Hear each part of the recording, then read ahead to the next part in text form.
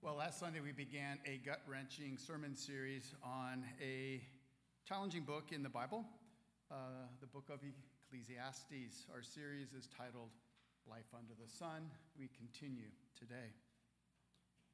Let me ask you a question. I want you to answer it honestly, but not out loud, of course. What is it that will make you happy? Not happy in the moment, like that time your parents took you to the ice cream parlor when you were 7 years old, and you not only were able to get one scoop, but you got two. What is it that you think will bring lasting happiness in your life? A satisfaction that makes all the struggle worth it? You know, a helpful way to figure out what really motivates you is to think about what you think about when you have time to daydream. What is your default daydream as you're perhaps in the car and the music's turned down and you start thinking and daydream? What is it that you go to? You know, our lives are a constant pursuit of happiness with the end goal of finding lasting satisfaction in life and significance. You know, we're all on a search for significance, but can it ever be achieved?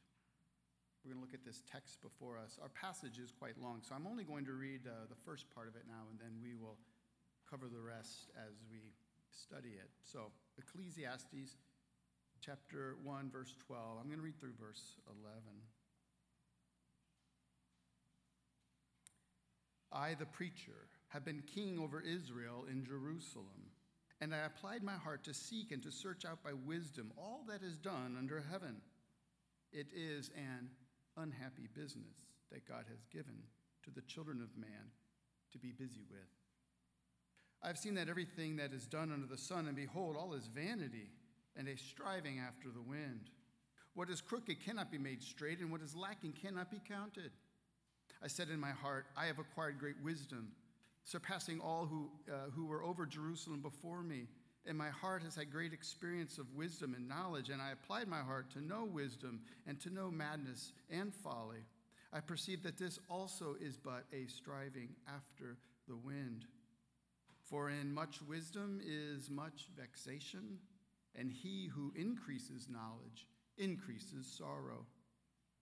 I said in my heart, come now, I will test you with pleasure, enjoy yourself. But behold, this also was vanity. I said of laughter, it is mad, and of pleasure, what use is it? I searched with my heart how to cheer my body with wine, my heart still guiding me with wisdom, and how to lay hold on folly till I might see what was good for the children of man to do under heaven during the few days of their life. I made great works. I built houses and planted vineyards for myself. I made myself gardens and parks and planted in them all kinds of fruit trees. I made for myself pools from which to water the forest of growing trees. I bought male and female slaves and had slaves who were born in my house. I had also great possession of herds and flocks, more than any who had been before me in Jerusalem. I also gathered for myself silver and gold and treasure of kings and provinces. I got singers, both men and women, and many concubines, the delight of the children of man. So I became great and surpassed all who were born before me in Jerusalem. Also my wisdom remained with me, and whatever my eyes desired, I did not keep from them. I kept my heart from no pleasure, for my heart found pleasure in all my toil, and this was my reward for all my toil. Then I considered all that my hands had done and the toil I had expended in doing it, and behold, all was vanity and a striving after wind, and there was nothing to be gained under the sun. This is the word of God. The grass withers, the flower fades, but the word of our God will stand forever. If we want to know God, if we want to know his will, if we want to know his way, then we must know his word. Let's pray. Heavenly Father, we thank you that these hard words are in your scripture. Like a good father, you want us to see things in life that are futile, things that we can chase after that take us far from you, promises that fade instead of the true hope that we have in Christ. May this text and our time in it change us and encourage us, we pray. Amen. John Liddick and Lynn Rosen co-founded a New York City-based self-help company, and it was titled, Why Not Now? The self-described personal life coaches and motivational speakers, they co-hosted a monthly hour-long radio show on the New York radio station, and the program was titled The Pursuit of Happiness. They delighted their followers with their seize-the-day approach to life and the need to act in the moment. They didn't coin the acronym YOLO, but they certainly lived it out, at least until the day in which the police went to their apartment and found the couple sitting on their couch with plastic bags over their heads. They had killed themselves in a suicide pact. This couple were considered the experts, wise experts, in the area of the pursuit of happiness. And in the end, they took their own lives. The pursuit of happiness is an unhappy business. Those aren't my words. That's what the preacher says in verse 13 of chapter 1. I applied my heart to seek and to search out by wisdom all that is done under the heaven. It is an unhappy business God has given to the children of man to be busy with. I've seen everything that is done under the sun, and behold, all is vanity and a striving after the wind. First, the teacher, the preacher, is saying that God has given mankind a task to be busy with. What is it? It's the business of seeking satisfaction. God has wired every human being with an appetite for satisfaction. Satisfaction's not a bad thing. It's where we find it. And now, here in our text, the wisest person who has ever lived spent years studying the meaning of life under the sun. Remember, that's horizontal view, without looking up towards the heaven. And happiness was not what he found. He concluded that the pursuit of satisfaction in life is an unhappy business. Now, it's not that you don't have happy days. A perfect day on the beach, an unexpected new client, 724 views on your Instagram video. Heart emoji, hands clap, and this thing, whatever that is. Listen, it's not that the preacher, he isn't saying that we human beings don't have days where we say, I wish this day could never end. He's not saying you don't have days like that. He's saying the problem is the sun always sets upon the days you wished would never end. There's no escaping it, but we still try. For every fabulous weekend at the beach, there's a Monday morning with a boss at his desk waiting for you to clock in. And so we lean into today, hoping to find happiness for tomorrow. We long for it deep inside, don't we? It's such a part of who we are that we rarely stop to even think about it. But we should. The writer of Ecclesiastes wants us to think about life. He wants to take us into his life so that he can see all the dead ends that he's already found. And he doesn't just want us to learn from his mistakes. He wants to take us to a good place, to the well, to the waters of life, the only fountain that can satisfy our thirsty souls. He leads you to fresh water. Question is, once you get there, will you drink? So let's follow the wisdom in our passage and see where it leads us. Who is leading us? Well, verse 12, we read, I, the preacher. We covered that a little bit last week. He says, I've been king over Israel. The words that follow were either written by King Solomon or they're just obviously based on his life.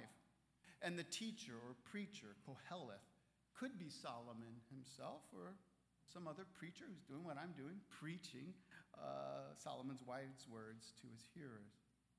Now, if you recall the life of Solomon, you will recall how God offered Solomon whatever he desired.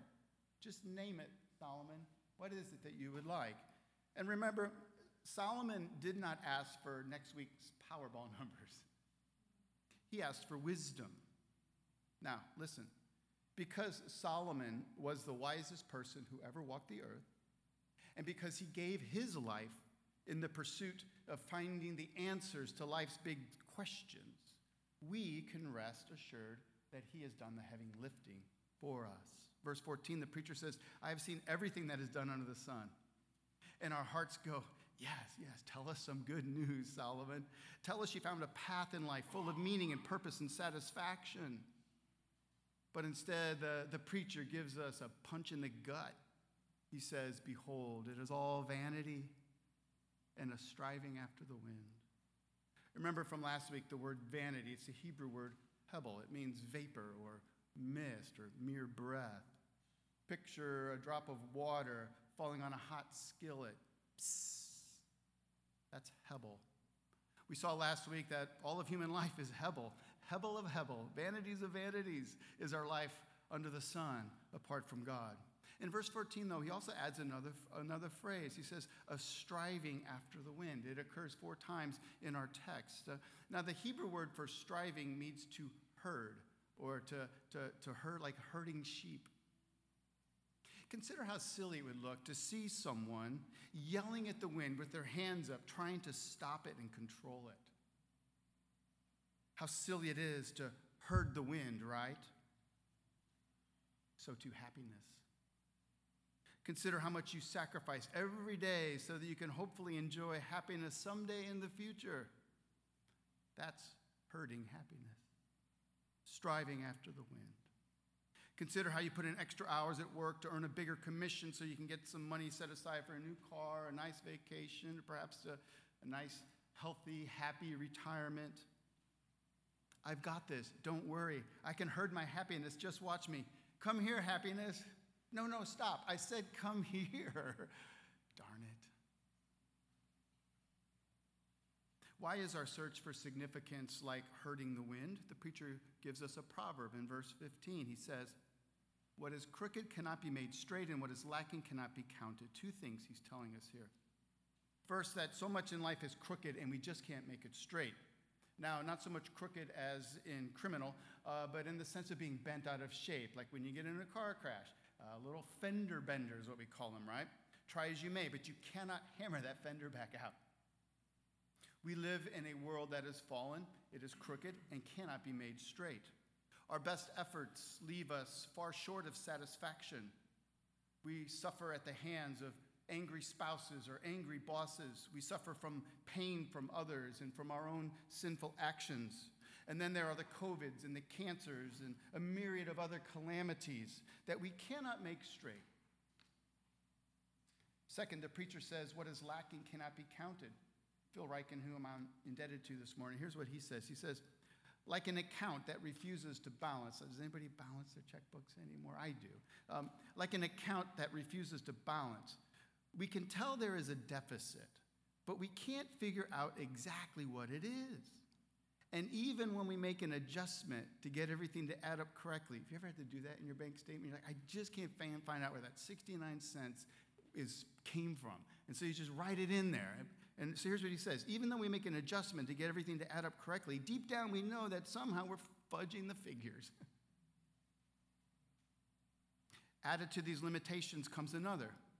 See, you would think that the wiser you become, the happier you become, but it's actually the opposite. Look at verse 18.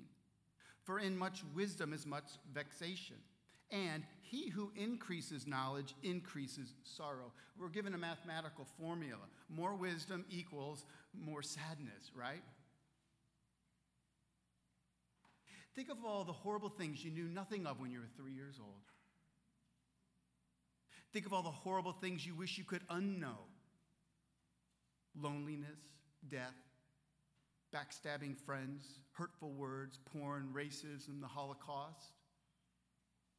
The more you learn of this world, the more, not less, your sorrow increases. Do you understand this? You know it's true. So in his search for meaning and satisfaction in life, the writer first takes the path of wisdom, but he finds that it's vapor, a striving after the wind. Now, what's the next logical path to take in life? Well, if wisdom leads to sorrow, well, what do you say? Let's drown our sorrows. If you can't make sense of the world, then numb your senses. That's what the preacher did. What did the preacher do? He cranked up the stereo on his chariot to that, and he rocked out to that, the Cars song, "Let the Good Times Rule." And he chased after pleasure. Where did he go? Comedy clubs? Yep. What did he find? Verse 2. I said of laughter, it is mad, and of pleasure, what use is it? Maybe he caught the comedian Louis C.K.'s act that night he was on Conan. Maybe you saw it too. He was talking about how he hates cell phones. He was trying to be funny, but really he was agreeing with our preacher. Here's what he said. Listen. Underneath everything in your life, there's that thing, that empty, forever empty. Just that knowledge that it's all for nothing and you're alone. It's down there. And sometimes when things clear away, you're not watching anything, you're in your car, you're just going, oh no, here it comes that I'm alone. It starts to visit you, just this sadness. Life is tremendously sad just by being in it. For a funny man, Louis C.K. is quite the buzz killer. Give me my money back, says the preacher. Forget about the 2-drink minimum. Then in verse 2, the preacher says he turned to cheer his body with wine. Consider how much of the world drinks and smokes and snorts their sorrows away. The preacher went there and did that.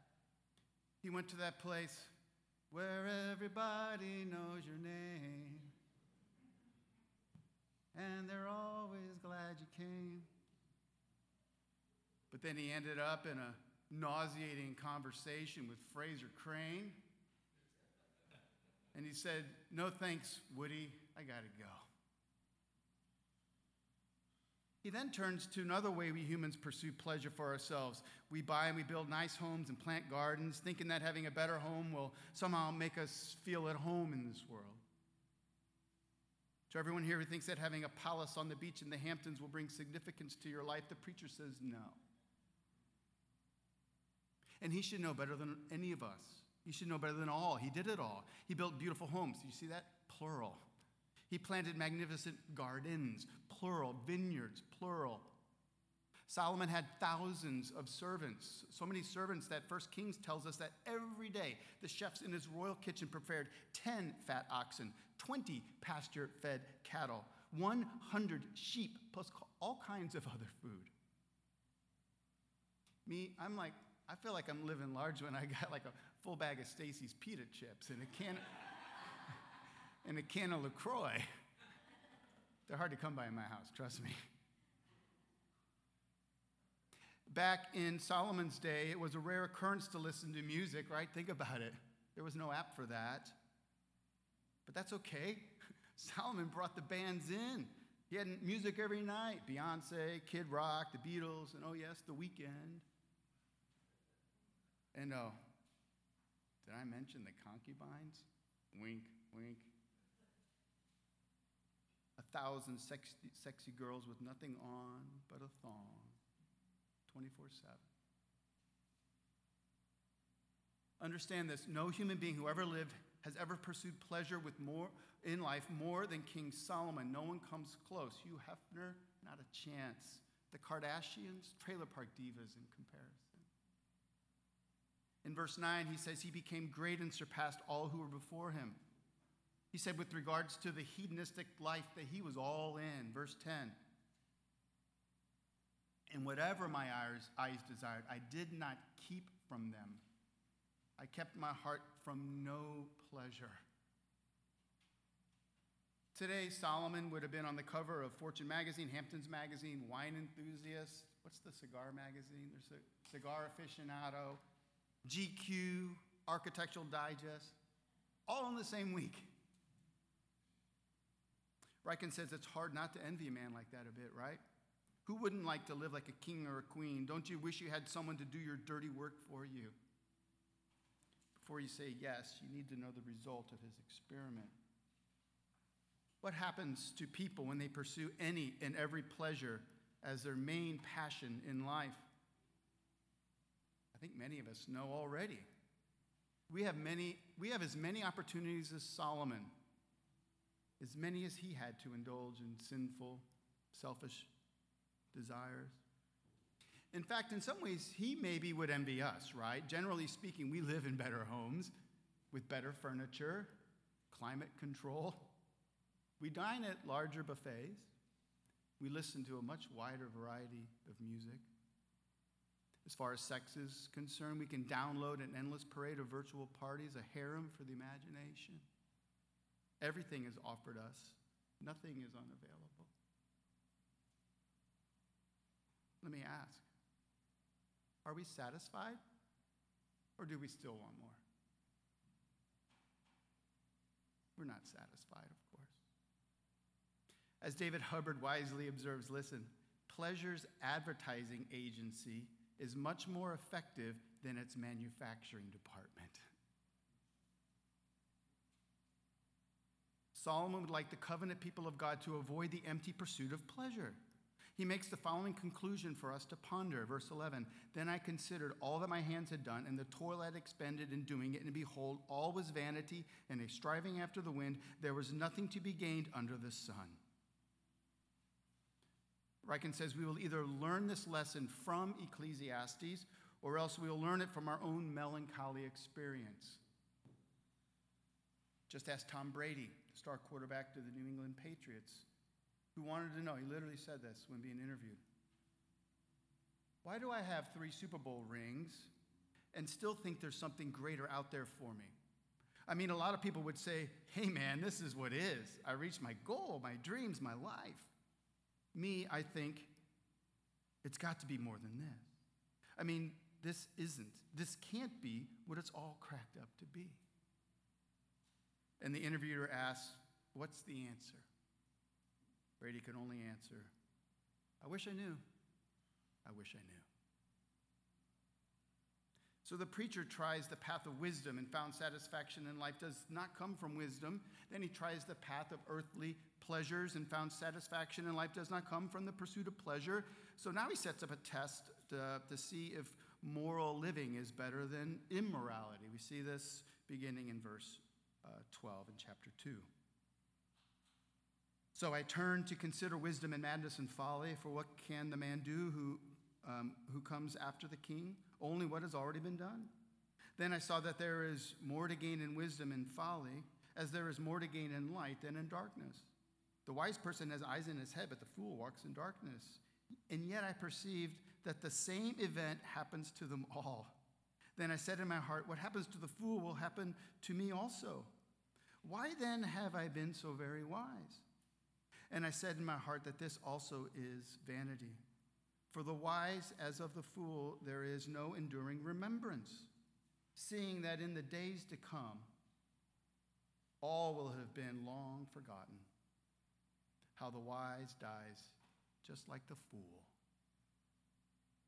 So I hated life because what is done under the sun was grievous to me, for all is vanity and a striving after the wind. So at first it seems like the preacher's pursuits are going to pay off. He likens wisdom to walking in the light. This is living morally versus immorally. And he concludes it's better to walk in the light than in darkness. And it's true, it's better to live with wisdom, for it allows you to see into the darkness of this world. So far, so good, Solomon. But then there's this thought that he has, that it undoes it all. He concludes that in the end, it doesn't matter if you live morally or immorally, for the wise die just like the fool dies. In the end, death is the great enemy of satisfaction. Whether you're wise or foolish, listen, within your lifetime, you will die. So the preacher says, I hated life. It is all grievous. It's all vapor and striving after the wind. Lastly, he looked at all the toil in his life and all the riches that his toil produced. And instead of contentment, what did he experience? Verse 18. He says, I hated all my toil in which I toil under the sun, seeing that I must leave it to the man who will come after me. And who knows whether he will be wise or a fool. Yet he will be master of all for which I toiled and used my wisdom under the sun. This also is vanity. So I turned about and gave my heart up to despair over all the toil of my labors under the sun, because sometimes A person who has toiled with wisdom and knowledge and skill must leave everything to be enjoyed by someone who did not toil for it. This also is vanity and a great evil. What has a man from all the toil and striving of heart with which he toils beneath the sun? For all his days are full of sorrow, and his work is vexation. Even in the night, his heart does not rest. This also is vanity. The more you have, the more anxiety you experience. You have a hard time sleeping, says the preacher. Is hitting close to home? And to top it off, when you die, everything you toiled for gets deposited in some freeloader's account. Kids, you're not freeloaders. I want you to know that. It's Father's Day, after all. Death is a great equalizer of us all. Did you know that someday in the future, you will be just as wealthy as Bill Gates? Think about it. The second you die, you will be just as wealthy as Bill Gates the second he dies. You don't like that, do you? There are no 1%ers in heaven or hell. Death makes us all 0%ers. Or is it 100%ers? I didn't take time to figure that out. Somebody email me your answer. So let me ask you, are you wise enough to be afraid of death? Like the preacher, have you come to hate life in a good way? Are you discouraged by the vanity of your existence? You should be. Have you experienced life like a hurting of the wind? The preacher has brought us to a good place. Remember, he wants our lives to unravel so that they can be knit back together in God's grace. See, perhaps when we finally discover that all pleasures we pursue under the sun cannot satisfy our souls, then maybe we will look beyond this world. Riken states, our unsatisfied longings are a spiritual clue that we were made to enjoy the pleasures of God. The end of Psalm 16 that Liza read earlier states that you, God, you make known to me the path of life, the path of life. In your presence there is fullness of joy. At your right hand are pleasures evermore. Please understand, especially if you're a young person here, God is a happy, joyful God. He is so full of joy and delight. There's nothing lacking there. It overflows. He's not mean or stingy or boring. He is a good, lovely God who is so full of pleasure that we must find our pleasure in him, with him. Listen, let me ask, is it possible that God wants us to look for satisfaction everywhere under the sun so that in not finding it, we would look above the sun to heaven and experience the path of life from God, wherein our joy flows from his fullness of joy? Does God want us to see the futility of finding lasting happiness on earth so that you will find it in him who created you? The answer is yes. Remember how we began this passage, verse 13. It is an unhappy business that God has given. He's given us an unhappy business. He's given it to the children of man to be busy with. God has given us this unhappy business of searching for happiness under the sun so that we come to the conclusion of verse 14. I have seen everything that is done under the sun, and behold, it is all vanity, a striving after the wind. And then in humble trembling, we look up to heaven where our help is found. Is it possible that God would do such a thing? Give us an unhappy business so that we would find our happiness in him? Remember after Adam was created and he was alone in the garden? Everything was perfect there. There was no fall at this time. Remember how God had all the animals on earth walk by Adam so he could study them and name them? And in the end, Adam came to the conclusion that he was alone, without a mate. No animal in creation could satisfy him. God put him through that task. Kind of an unhappy business. So God said it's not good for man to be alone. He created Eve from Adam's side. In a similar way, God has given us an unhappy business of looking at everything under the sun so that we can realize we're alone and hopeless without him. He wants us to see how alone we are without Christ. Do you understand that? Do you see that until you look up to Christ and give your life to him, you are stuck living a life of hurting happiness, and it will never satisfy? There must be a creator above who alone can satisfy in the midst of our toil. And that's what the preacher points us to finally in verse 24 through 26. There is nothing better for a person than that he should eat and drink and find enjoyment in his toil. But we say, there's got to be more than that, right? I mean, there's got to be more than that, right? This also I saw is from the hand of God. For apart from him, who can eat or who can have enjoyment?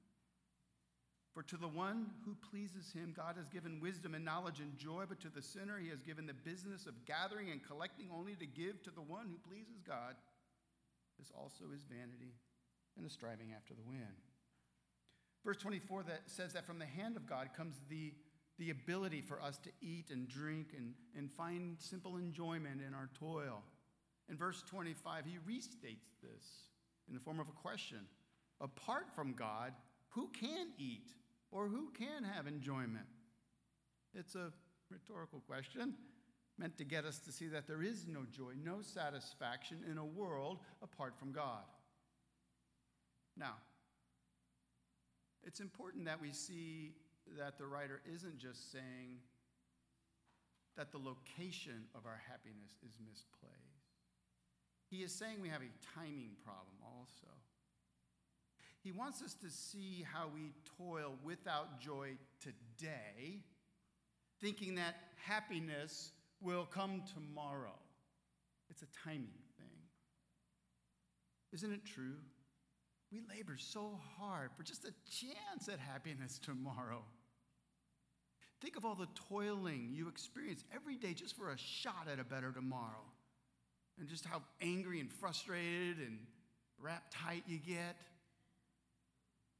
Things we chase after, not necessarily bad things like good grades, a new car, a new lover, healthy, wealthy retirement. Right? Look at how you tend to live life. Do you see in yourself the tendency to get so worked up about securing success in the future that today is a complete washout?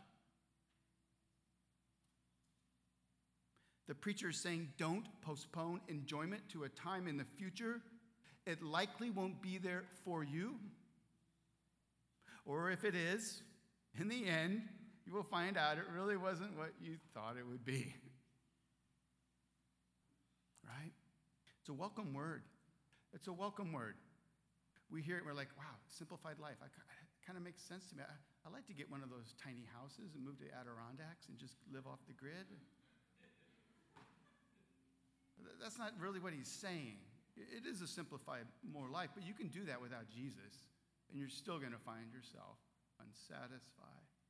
No, this is a welcome word, but it also comes with a sledgehammer. If we embrace the God-given wisdom of the preacher, then it must demolish our current approach to life. Later in the book of Ecclesiastes, we'll read these words, Ecclesiastes 4:6. Listen, better is a handful of quietness than 2 handfuls of toil and of striving after the wind. We nod in our heads, we agree. Yeah, it's better to work for just 1 handful with a little bit of peace than double toil and trouble. We say, I like that idea. But then we about face and walk the other way every day of our lives, do we not? For some reason, we cannot be content with one handful. When one of my daughters was a little girl and we would give her something nice like ice cream, she would ask for more, and I would say, you have plenty? And she'd say, I don't want plenty, I want lots. Listen, this is how we are all wired. A handful with quietness of soul, let me think. No, I'll take 2 handfuls, please.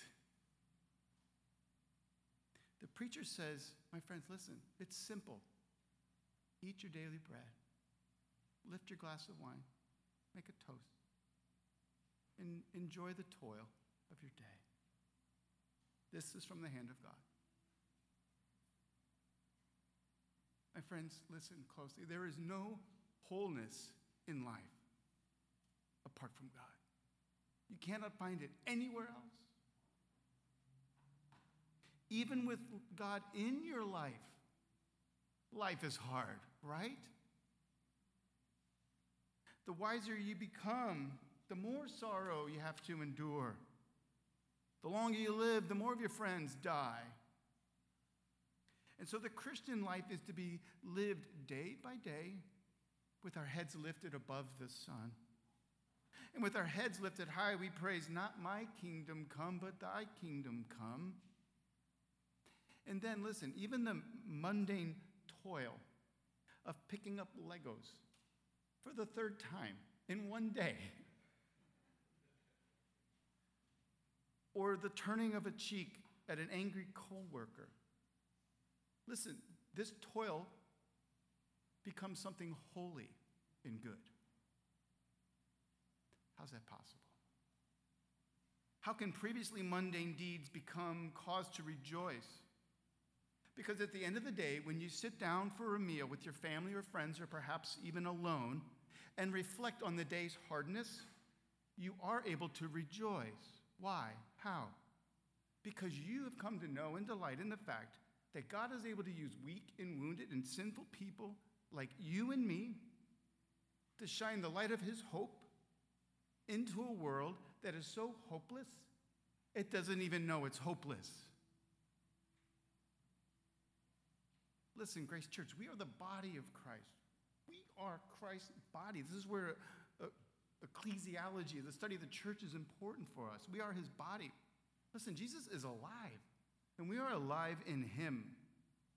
When we toil in this broken world with our eyes towards above the sun, we come to realize that we can bear fruit. He bears fruit through us for his glory. You believe this? Jesus, our Lord showed us the way of hopeful toiling under the sun.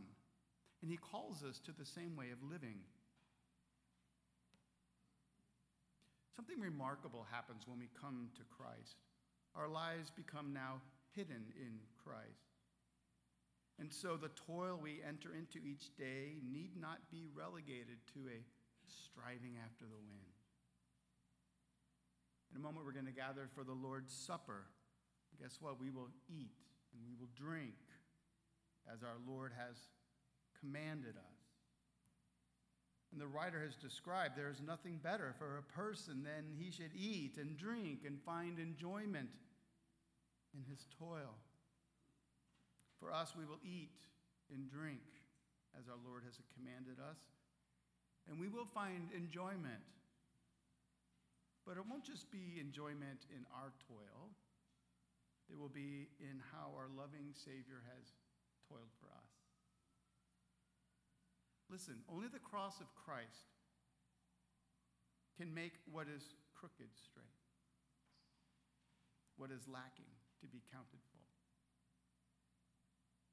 On the cross, Jesus, our great shepherd, herded not the wind, but our souls.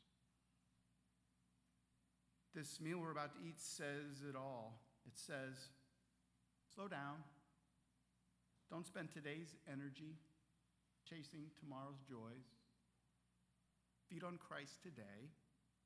Lift your heads to heaven today and see Christ today as he smiles over you today. Receive your grace for today and sleep well knowing that there's more grace for tomorrow. This is from the hand of God. Thanks be to God. Let's pray.